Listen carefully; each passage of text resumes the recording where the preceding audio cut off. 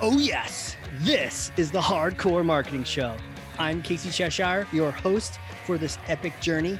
Today's show is sponsored by Ringmaster, on a mission to launch B2B podcasts that create relationships, generate revenue, and drive growth. Ringmasterlive.com. Bam.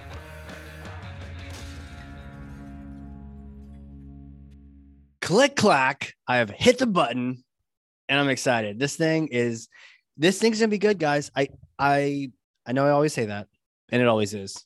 So I'm saying it again. But in this case, one of my favorite people and past guests of the show is back, and we're gonna have a real fun conversation. He's moved different positions. He's all these things. I can't wait to talk to him about all this stuff. So who is he? Who is he, Casey? Well, marketing leader and thought leader, speaker, author. And he really understands systems and how they interconnect. And he also has the courage to rethink them and rebuild them. Basically smash, which is why we give him the hammer so many times. He's also led global marketing operations at Amazon Web Services. He was awarded the Fearless Marketer of 2018. No fear. Author of the MarTech Handbook, director of marketing strategy and operations at Indeed. Darrell, Alfonso, welcome back, dude.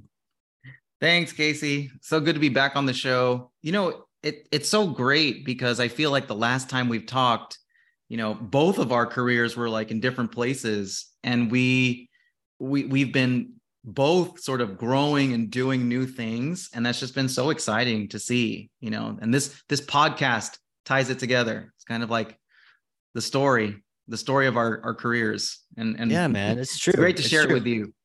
Yeah, likewise, really. And it is. You know, the mark of a great person is when they do something and you're excited for them, right? Or they're excited for you.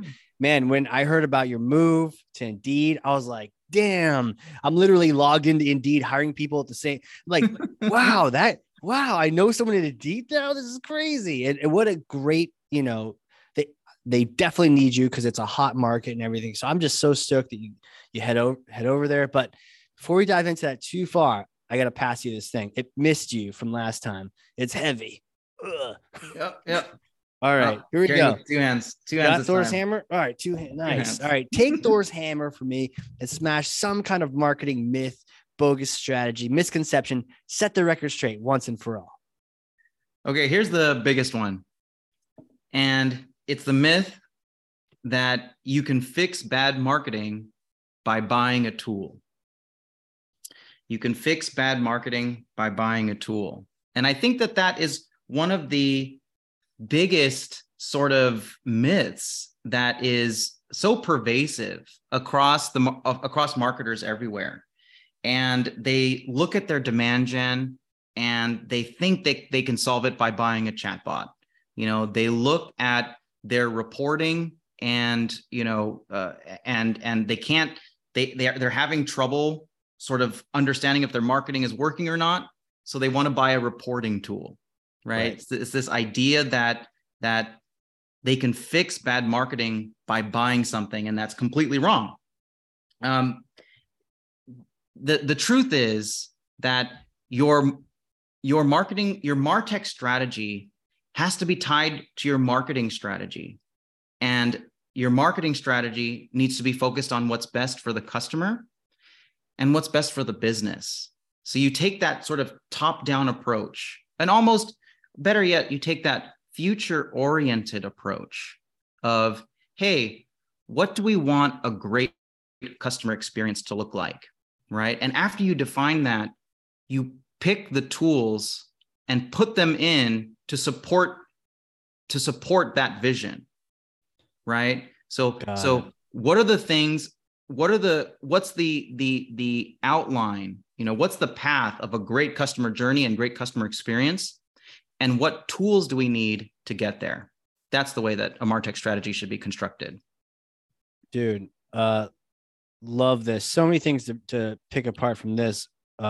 One, the idea, the tools support the vision versus they're kind of like Band-Aids now, right? Like the natural thing is like, oh, you're like you said, your reporting's broken or something's wrong. Quick, let's slap this thing on top of it.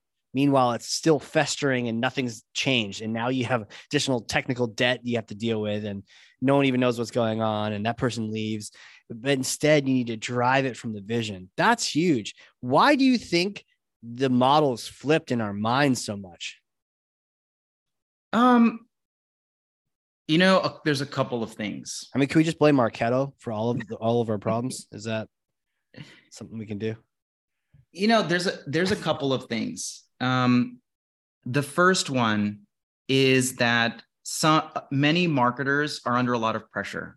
They're under a lot of pressure to reach really big goals, and they're looking at their campaigns and they're saying, "Gosh, how can we make this better? What can we do to optimize?" There's a big sort of culture and mental model around how do we optimize our campaigns. And, a lot of times the easiest way to do that is to buy some sort of tool. It's kind of like the easy way out. Another reason is the sort of big portion of marketers get their education today from MarTech vendors, right? And you kind of mentioned it earlier, like, can we blame Marketo? Well, partially. You can also blame Salesforce. You can also blame HubSpot. They do wonderful work when it comes to providing resources for training, and a lot of them are free. So marketers are growing up now, learning from MarTech vendors, but there's an inherent bias in that, and that bias is MarTech vendors are not going to say, "Hey, if you want to really improve your marketing, use a tool that's not ours," even if that is the right path to go. So they're never going to say that. So a lot of the instruction, a lot of the guidance will inevitably come full circle and say, and at the end, use Marketo, and at the end, use Pardot, right? So that's another big one. And I think that we've started to really go away from the idea of, hey, what are these marketing principles and best practices? And I think that's key. I remember one of the first, I have a very clear, vivid memory of buying Clickable. I don't know if it's even still around. It's like a PPC management app, because we were doing a lot of PPC at this company I was at, and like spending gobs of money, probably wasting half of it, inefficient campaigns. And Clickable had a great UI. It almost like candy. It made it look like, oh, it's PPC. It's not dirty Google campaigns. You have these like smooth edges. It's like, oh, this campaign, it's profitable or it's not. And here's why. And it just looked like this would just graphically, it just felt like this would solve our PPC problems. But in the end, it didn't, because all it did was provide a better interface for seeing just how inefficient your campaigns were. It didn't tell you that you're going after the wrong keywords. It didn't tell you that your groups were loose. I mean, it had a few little hints, but it in the end, it was the guy that we hired to help us use Clickable that helped us optimize the campaigns and find out that our keywords were just messy and our campaigns were terrible. But it wasn't that tool. And I just remember being like, I really wanted it to be the case. Like, I was hopeful. Yeah. And, I think that's natural, especially in today's, digital age, right? We look for some sort of tools, like, there's a, have you ever heard of Product Hunt? No. Product Hunt, like, literally delivers to your inbox 20 new tools that were just created that could help improve your life or your business. You know what I mean? So there's just this, like, every day, 20 new tools. 20 new tools. Holy crap. Which one are you going to use? We're not even using the ones that we have. So right. That's true. That's true. Right. Yeah. And if I could just take you through some of the really big traps that most teams fall into, please. And me included, you know what I mean? As I've been going throughout my career, I've had a number of these issues, and I'll run through them really quickly. So the first one is trying to build your MarTech tool stack like a set of golf clubs, right? You have your driver, in a golf club set, you have your driver, your putter, your sand wedge, your 7-iron, right. You're not sure when you're going to use them, but you might. So marketers build it that way. Oh, I might need this, and I might need that, and I might need this. So they end up with a bunch of tools that they're not exactly prepared to use or prepared to get full utilization out of. Yeah. I mean, I think I've heard, but do you golf a lot? Or Oh, I do. I know how to golf. I don't golf often. I know of, but I've heard it said that you can kind of survive with maybe 3. You could survive with like a driver, a wedge, and a putter, something like that. You know, I've heard you could survive with less, which is probably the case in marketing to your example. But then it kind of feels awesome to get another really expensive club and just throw that in the bag. And maybe one day I'll need that 3-iron, you know, and I'll need that 200 and whatever distant thing. So yeah, I hear you. It's almost like a badge of honor to have these cool tools in your arsenal. Yeah, that's a big part of it. And yeah, you could survive with less. But part of it, so these all kind of tie together. So I'll tell you the next one. Yeah. And the next one is platform envy. And platform envy means, hey, our leading competitor is using this tool, so now I need to use it too. Hey, right. Google, Facebook, Meta, they're using this kind of platform. I need to use it too. And it's this idea that it's the tools that make the other companies successful. And so I want that too. When in reality, it's not. Most of the time, it's their business strategy. It's their culture. It's the way that they think about delivering value to their customers. Yeah. I heard it said this way one time when it comes to platform envy, that with this analogy, that if you were to meet Serena Williams, one of the best tennis players of all time, if you were to meet her and you could only ask her one question about how she had such a great career, would you ask her what brand her tennis racket was? What kind of tennis racket she used? Right? Doesn't make sense, right? It has almost nothing to do with the success that she's had. Nothing. And you could have the exact same one, and doesn't mean. And now I'm gonna. Yeah. So platform envy is a big problem, but that's a very human thing too. We think about, what does my neighbor have? What does my competitor have? What do my peers have? Oh, I should have that too. Otherwise, my marketing is less than, and that's just not true. Right. You never know, right? It's like you don't know the people walking on the street, the problems they're dealing with.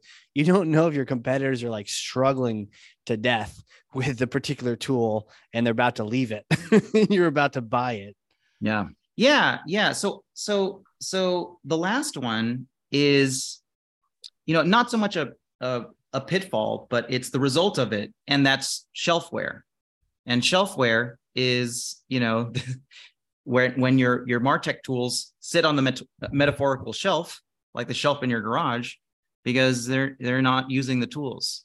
And all of this goes back to that myth, if you really think about it.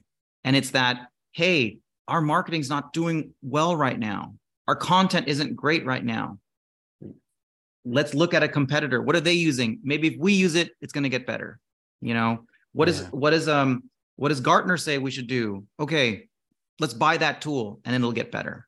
And it all really comes back to that myth that you can fix bad marketing by buying a tool, and it's just not true. Man, I'm with you. I'm sold. And then the scary part naturally comes up then. If it's not the tool, what is it? What is it? Yeah. It's kind of like you have to look at yourself hard in the mirror, so that's like a really big part of it. I think. Do you think that's a part of, like, it's just safer to think that it's the tool's fault? I mean, how many times have we seen people come and go from a marketing automation platform that they're not using anyways, right? They have the shelfware. I'm subbing Pardot for Marketo for HubSpot. And it's like, well, you weren't exactly using the prior two. So you actually have to use this thing to get the results. And it's just easier to look at swapping out a tool contract than to say that maybe the person or the strategy was wrong, or what are the things that we should look at? You know, this is like, I love to just remind people of first principles. Yeah. Do you know what I mean? Love it. And yes, at some level, there is a lot of sophistication and value that MarTech delivers. Absolutely. Absolutely. But without first principles, it's all for naught. You know, there's like, when it comes to fitness, right?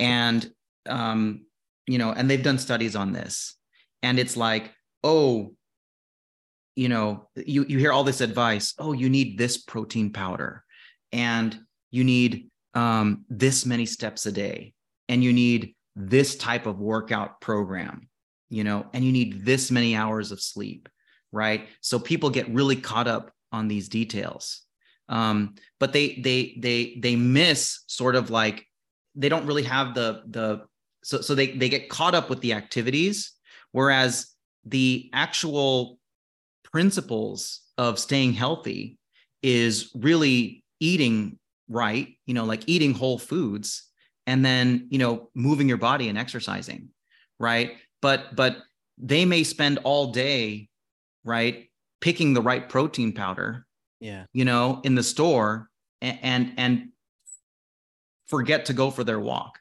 Do you know what I mean? Like that's what I'm talking about when I talk about first principles. And only at the highest levels of fitness, like when you're doing like bodybuilder competitions or something like that, do you really need to measure everything, and everything has to be like perfectly right.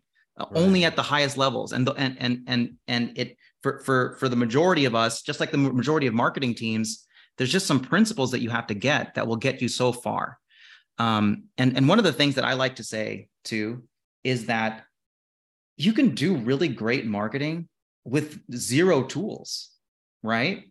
So if you think back to like, maybe like when you're in college or something, right? And you wanted to throw a party, you would just text a few friends, you would maybe put a poster on the board on campus, so people would come, you know what I mean? And you just start telling people.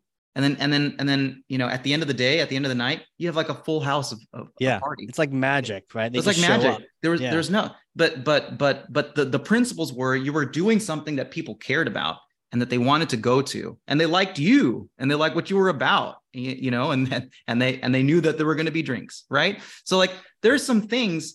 So it's true that you can do marketing without any tools. Now you want to bring in the tools when you want to scale, when you want to, now you want to go further, what people want, what people want to read. Now you want to do that everywhere. You know what I mean? And that has direct application to marketing. What I mean is, if your webinars aren't doing well, it's not because of your tools. Okay. Right. It's because of the content, it's because of your audience, it's because of your speakers, and it's because of your message of like what you want to say, right? If you're only getting a few people on your webinar, buying a new webinar platform is not going to help. Right. And people need to know that. Have you? I love the concept of first principles in every aspect. Have you sort of isolated what those might be in marketing itself? The first principles of marketing, I think, one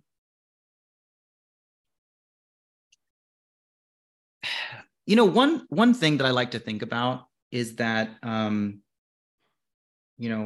I'm going to misattribute this quote. I forget who said it, but it's, marketing is really the art of changing people's minds.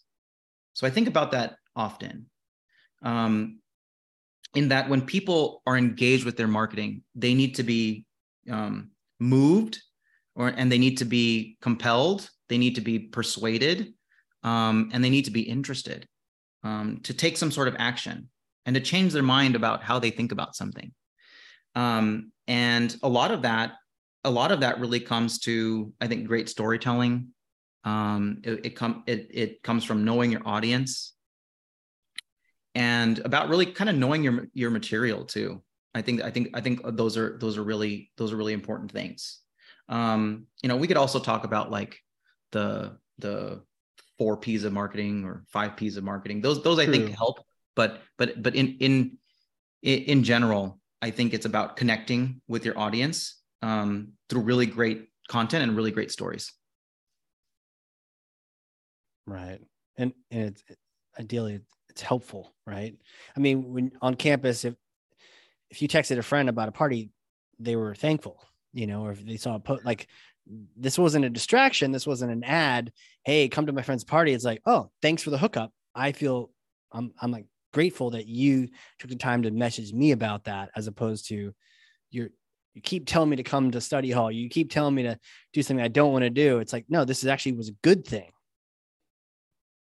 Yeah. That's another great part about it. And that sort of jogged my memory about something that I like to think about a lot, which is when you get a really good email in your inbox, and let's say it's from Netflix, or let's say it's from Spotify, and you feel like it's crafted just for you. It feels like this brand knows you and not only knows what you like, but what you will like in the future. I think that is so magical. It's just like, whoa, this is awesome. How does a brand know me that well? And how is this email that is so valuable to me? How is it here? And you get 2 feelings, I think. One feeling is like you would have missed out if you didn't open it. So just like you said, I feel grateful. I'm just like, whoa, I'm really glad I saw this email. Yeah. Otherwise, I would have missed out on this new great show. And that's fantastic. And then the other way to look at it is from the marketer's perspective of there's hundreds of emails in your inbox every day. Right. The number of emails isn't the problem. The quantity isn't the problem.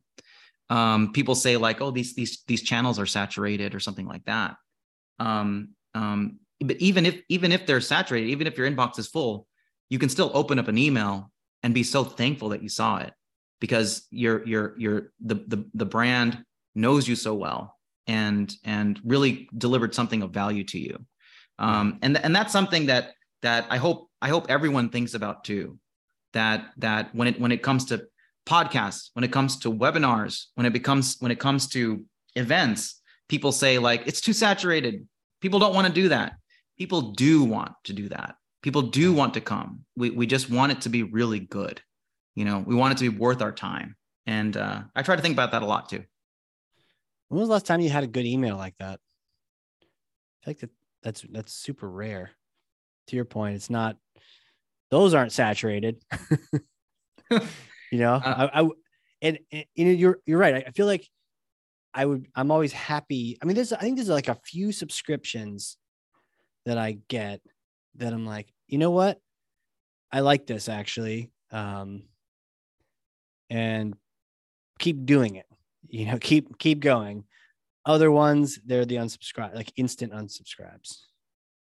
Yeah. I mean, so, there's some great newsletters, I think, that go out that are coming from, oftentimes they're usually coming from content creators versus brands. And I think brands can learn a lot from that, about having this like personal, super helpful content in their newsletter.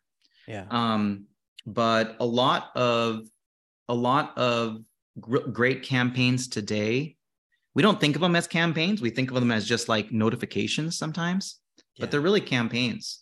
And they come from product usage and customer data.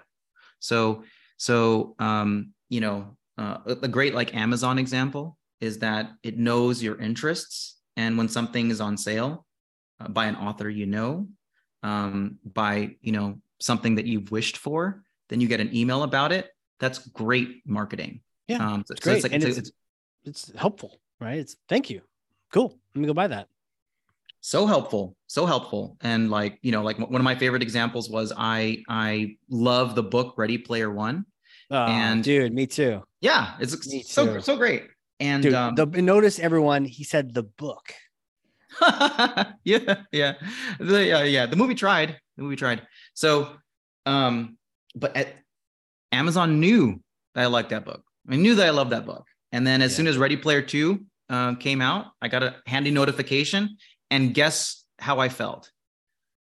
I felt like, thank goodness I saw this. Yeah. Because I would have missed out on the sequel. So it is real. It is possible. It does happen. And that's the sort of ideal state that marketers should shoot for. 100%. 100%. And so cool that you like that book. Did you read it or listen to it? Both. I think, isn't it Will Wheaton that does the narration on that? Yeah. Yeah. He does like a fantastic job, like a really good job. So I did the Audible. I listened to it. Yeah. One of my all-time favorite books. It wasn't so hot on the sequel, but for sure I loved the book so much so that I don't know if you had this feeling with the movie. I literally actually killed the movie after like 15 minutes. I just couldn't do it. It was an abomination.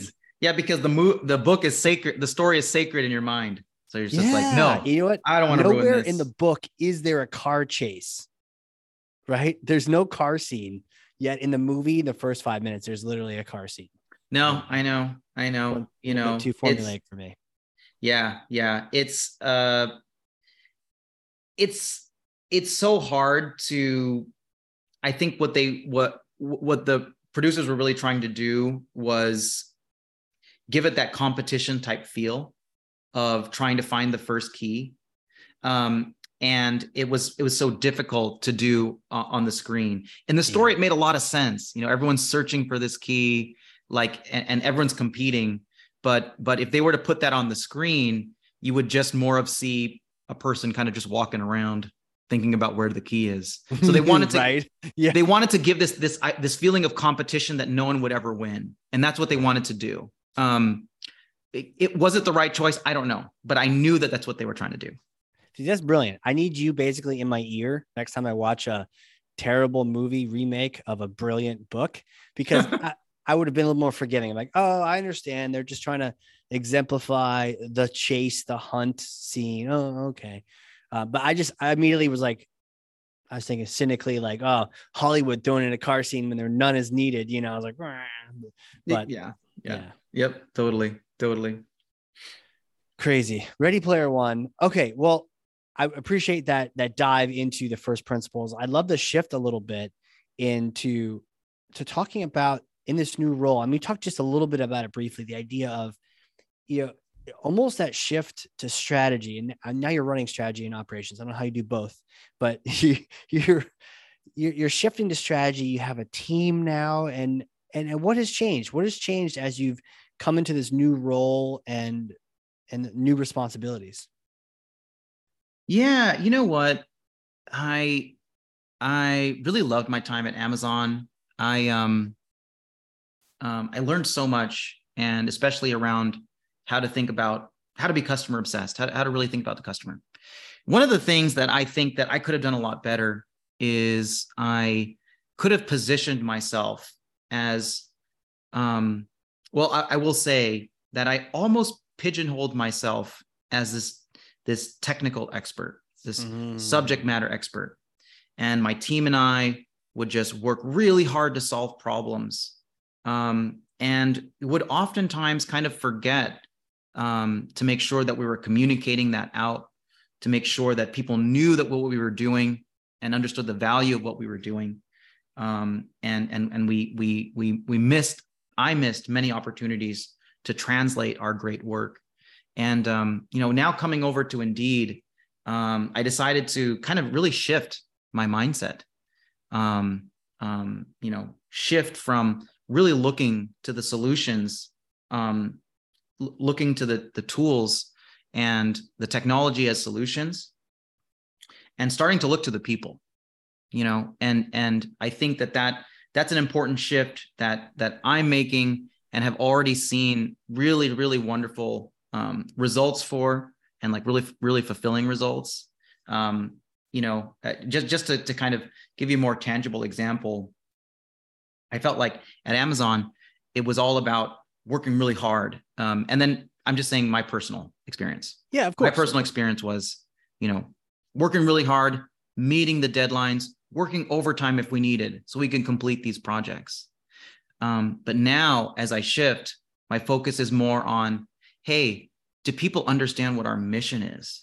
Do people understand our inspiring version of the future and what that looks like? And do they understand their part that they play? And the makeup of my day-to-day is very different. It's very meeting oriented, very over Zoom. We're talking, I'm talking with people from different teams. I'm talking to my team. I'm talking to other leaders, making sure that we're getting on the same page. In the past, I tell you, I would have been exhausted at the end of the day doing back-to-back meetings. Today, I feel energized. I feel great. I feel like people like I'm feeding off the energy of other people, and we're all working together toward this collective vision. One thing that's about a book, and I know you like to ask about books. One thing that I think helped me too in this journey is I read a book called Effortless, and it's by the same author as Essentialism, which is a really popular book. But there's a new one called Effortless, and there's just this idea that it's at some level, at some point in your career, it's not about working harder. It's about working smarter, but also about finding ways to get your work done and get big things done in an effortless way. And it is possible. And there's a number of things that make it possible, but I want to draw the connection to what I'm talking about. Yeah. In the past, it's me and my team working overnight to deliver something. It's just us against the world. We're trying to fix this problem. Mm-hmm. Now it's much less time, just communicating out to the entire organization, and all of us fixing the problem together in a timely, aligned and orchestrated way. And the results of that are,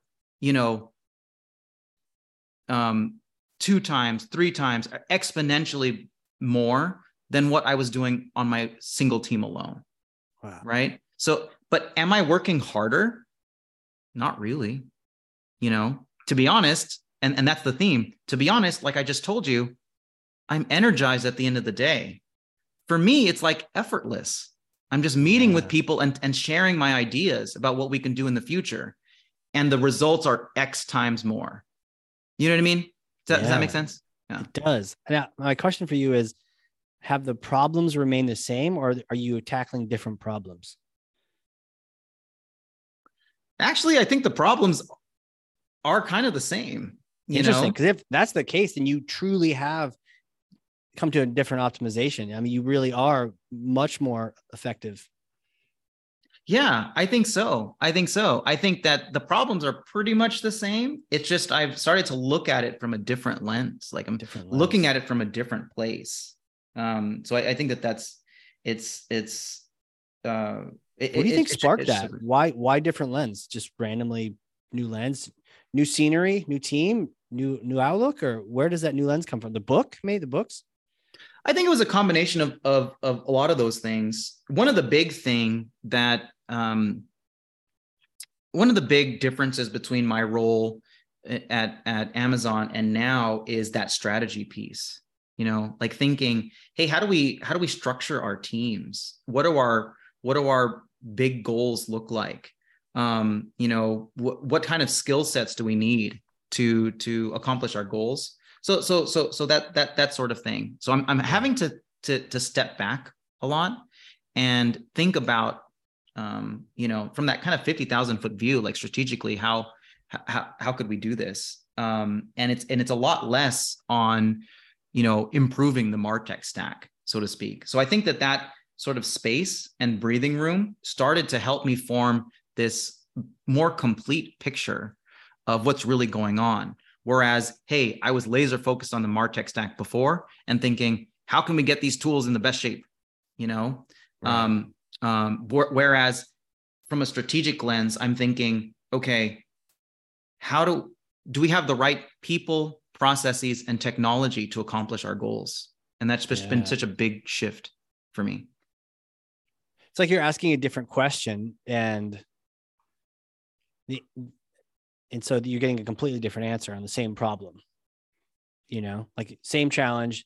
And now you're asking not just tech, but so you mentioned there was space. So do you feel like you have the space to do that? Are they slightly different roles? I was actually going to just look up the title. Is it a different role in the company? Is it like a promotion and now you have more leadership space, or you've created that space yourself just by? Oh, yeah. So it's definitely a higher position than I was before. Okay.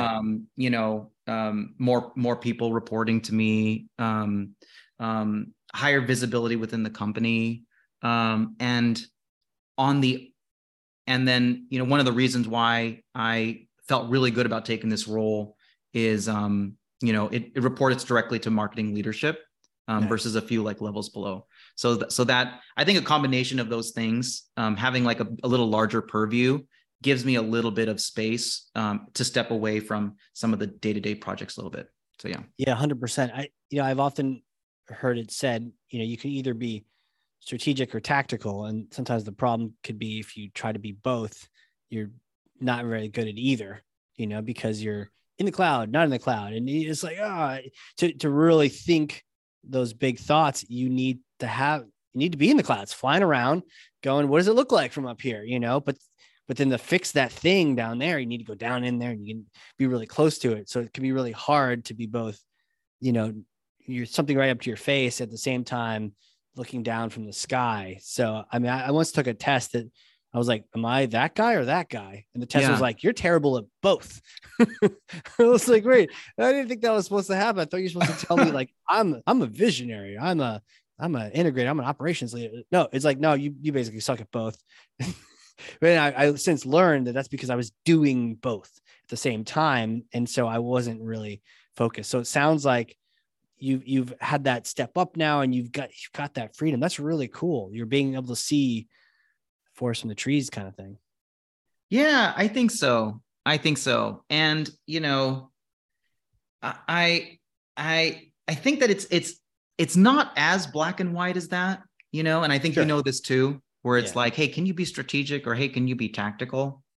I think the main takeaway that I like to think about is that if you feel that you're really strong in one, you could benefit by trying to learn a little bit about the other. So if you're very tactical, it's good to every now and then take a step back, or even like read a strategy book, or think about your industry as a whole, and it would make your work so much better.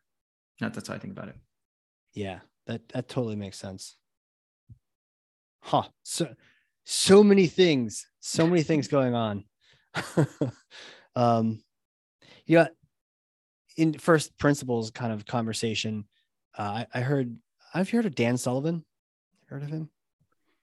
Oh, that sounds so familiar. I bet once you start talking about him, I think a program called Strategic Coach. Yep, I've heard about it. Yeah. Yeah. He has 1,000 books. He tries to do one a quarter these days. They're like little mini books, but they're like quick hits on a topic. It's kind of brilliant, actually. Wow. But one of his concepts, I guess now is a book, but it's been something banged into my head, is who, not how, right? When there's a challenge, who do I need for this challenge, as opposed to how do I fix this challenge? And I think, he's often advising CEOs who probably shouldn't think at all about how. They should only be thinking about who. Whereas I think in different roles, sometimes if you're a brand new marketer, you're thinking how, right? Because you're the who for someone else, right? And it sounds like you've started doing this who, not how thing, and you're the right guy for it. And and it also is energizing you, which is really cool to hear, Yeah. You know what? Yeah. I definitely think about that a lot too. So that one's a good one. I like the who, not how part. Like I've thought about that, but that's a really great way to say that. Yeah. There's something else that's been really helpful to me. And it's that when you're a leader, you actually have two teams.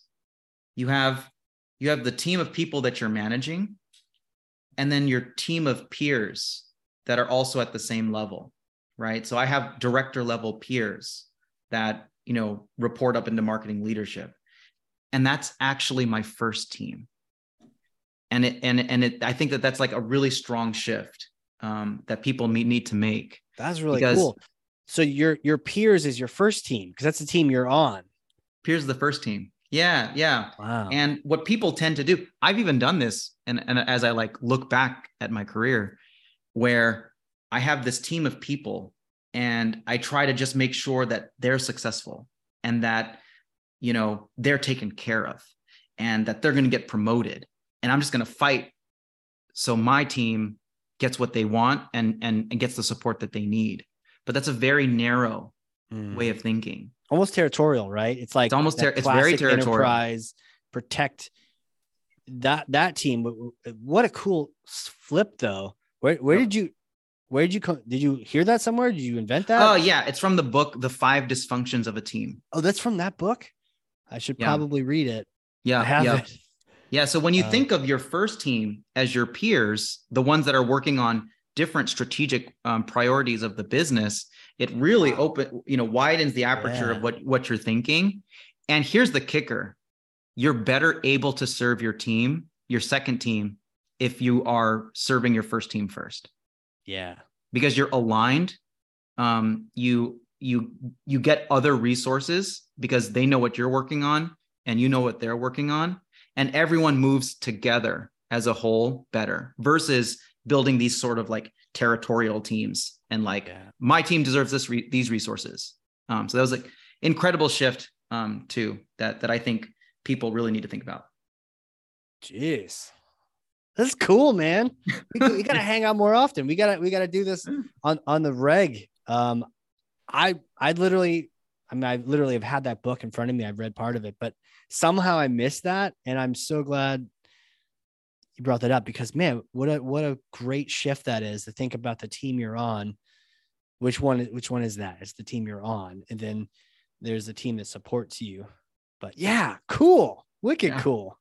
Yep. I bet you everyone could use that, like the cabinets, for the president, the executive teams, the chair of department of, the interior and energy. It's like your team is that group sitting in there, not your territory, your department underneath you. Like, work together with the group. Man, what a cool shift. Yep. Yeah. And if I could add just one more that's been like a big shift for me too. Please. Is like there's a lot of ways that this has been said. It's been said in, one way to put it is it's been called radical candor. It's been called healthy or constructive debate. It's called respectful discourse. But in my opinion, it's really bringing your point of view to work and having others share their point of view too. And that's the best way to get ideas and to get work done. And if you've built trust with your team, you can have that healthy debate, and it's quite energizing. It's fun because you're debating ideas and you're not like attacking each other. And because there are things that I just don't know and that I don't think about. There are things that my boss doesn't know and doesn't think about. Right. And if they don't hear what, these smart people's point of view is, then they're missing out.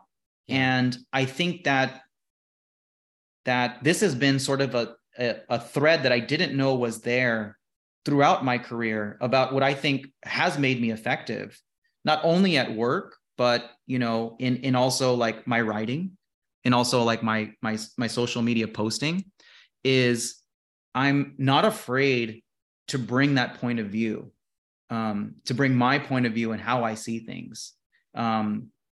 Whether it's improving your MarTech stack, leading your marketing operations team, or how marketing leaders need to invest into operations. I have a strong point of view, and that resonates with people, and I think that what I really like too about coming to my new job is I'm bringing a lot more of that into it, and it's made all the difference.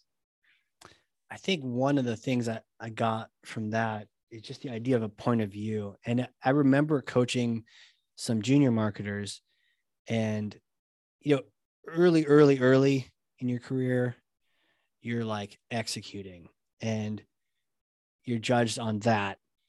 But as you start growing, I would start asking them, like, what do you think we should do? Like, oh, here's this problem here. And I've researched these solutions, and it's like, well, what do you think? Before I even like try to, you just research that. What do you think? And they don't always have a point of view. And so it's like, hey, the higher up you go, the more you need to have a point of view. And I can only imagine that you having this strong point of view has been one of the many things that has helped your career just continue to grow and like shoot up like a rocket ship, because you have a point of view, and now you have great ways of explaining it that doesn't piss people off and get people defensive. But having a point of view is something that, it'd be the worst thing ever. Hey, what do you think we should do? I have no idea. Okay, well then I kind of put you in that no point of view category, and that's just a terrible place to be. Yeah. And I've been there too. And the reason why, a lot of people, smart people, don't have a point of view is that it's because of fear. They're afraid of being wrong. Right. Now, that's not to say that if there is a topic, like a political topic or like a social topic that you have not researched, it's okay not to have a point of view. You don't know. Yeah. I don't know what's going on. But when it comes to your job and you have researched it and you have your own experience, when people don't have a point of view, it's because they're afraid. And Makes sense.